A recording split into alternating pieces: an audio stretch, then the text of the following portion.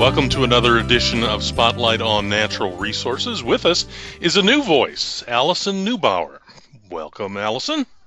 Thank you, Bill. So, tell us about the program you want to talk about here this morning. Sure. So, Lawn to Lake is an educational program that connects how the actions we take on land ultimately affect our water resources. When we talk to homeowners, we're essentially looking at our lawn and landscaping practices with a watershed perspective. Everybody lives in a watershed, whether it's a nearby lake, a stream, or a river.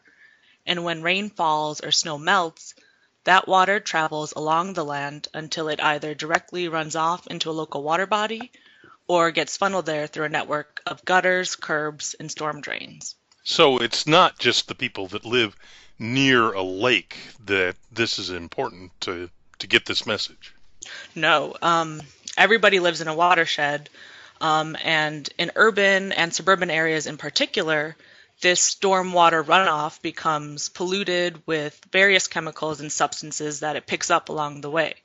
So Lawn to Lake messaging is focused on protecting the health of our waterways by reducing the amount of fertilizer and pesticides that we're putting on our lawns.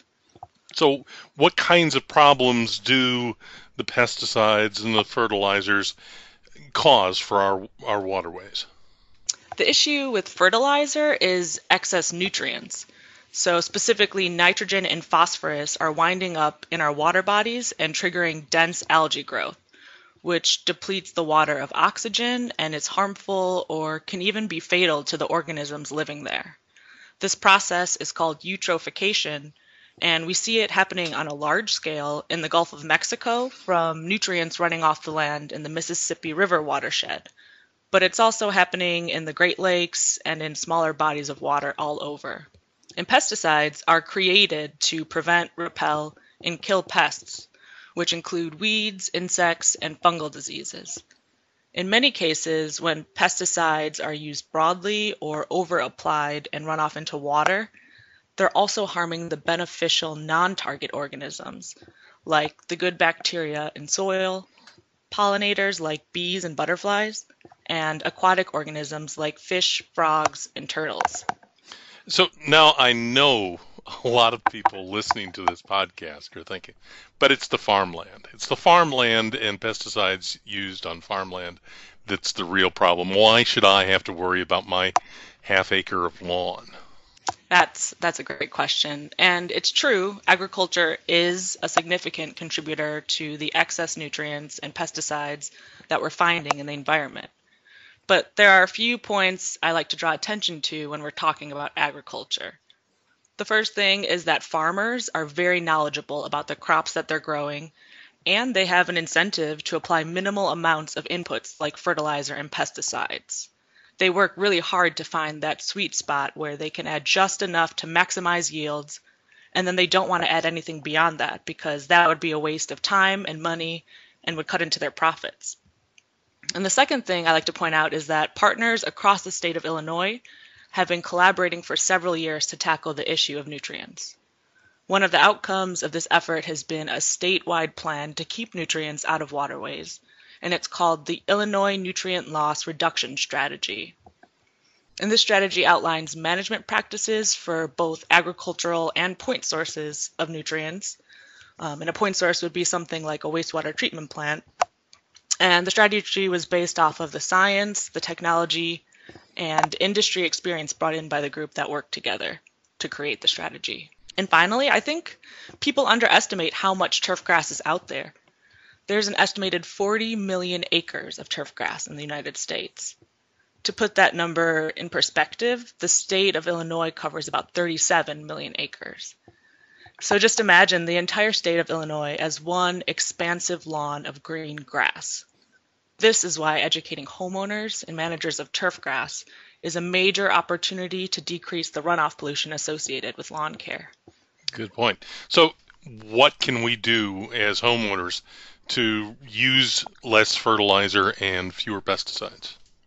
So there are several practices homeowners can implement to grow a healthy, natural lawn so that they won't need to rely as heavily on synthetic fertilizers and pesticides. Today I'll talk about 4 main aspects of natural lawn care, which are nurturing healthy soil, mowing properly, watering efficiently, and then taking an integrated pest management approach. The foundation of a good stand of turf grass is healthy soil. In order to nurture healthy soil, the first step is to get a soil test. The Illinois Extension website has a list of places across the state where you can get your soil tested. And then, based off of those results, you should only add what's needed, and preferably from natural sources like compost or other plant and animal-based products that contain the nutrients and organic matter that your soil needs. One free and easy to come by source of nutrients is to leave the grass clippings on the lawn when you mow. And you also want to be sure that you core aerate, which will reduce compaction of your soil and allow air and water to infiltrate deep down into the soil. After you've aerated is also a good time to top dress with compost. And once you've established your healthy soil, the next important thing to do is make sure you're mowing properly. It's a simple thing, and it plays a really key role in the health of your grass and fending off weeds. There are a few things you can do to minimize the stress you put on grass when you cut it. And the first thing is to make sure that you sharpen your mower blades. And now is actually the perfect time to do that, right before the first mow of the year. Throughout the growing season, you want to make sure that you're getting a nice clean cut. Otherwise, dull blades will shred and tear the grass, which can expose it to disease. One of the most important parts of natural lawn care regimen is to raise the blade on your lawnmower so that it's set to cut your grass to a height of 3 inches, which will promote deep root growth and will shade out weeds. And try not to cut off more than 1/3 of the grass blade at a time. And like I mentioned earlier, rather than bagging your clippings, just leave them lay on the lawn. The next area to focus on is watering your lawn, and the key is not to overwater. Actively growing grass only needs between 1 and 1.5 inches of water per week. So I'd recommend using a rain gauge, or an easy alternative is a tuna can, to make sure that you're supplying just what your lawn needs. And if there's rain in the forecast, you don't need to water, so pay attention to the weather.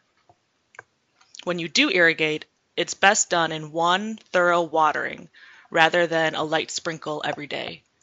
Watering less frequently allows water to soak deep into the soil, which encourages deeper root growth and improves your lawn's resilience to drought. The best times to water are early morning and early evening, between 6 and 9 a.m. or 6 and 9 p.m., and that's going to reduce the amount of water lost to evaporation. And a final important consideration is that lawns can survive on minimal water during dry periods. If your grass goes brown, that doesn't mean it's dead. Dormancy is a natural part of the life cycle of grass in the summer or periods of drought.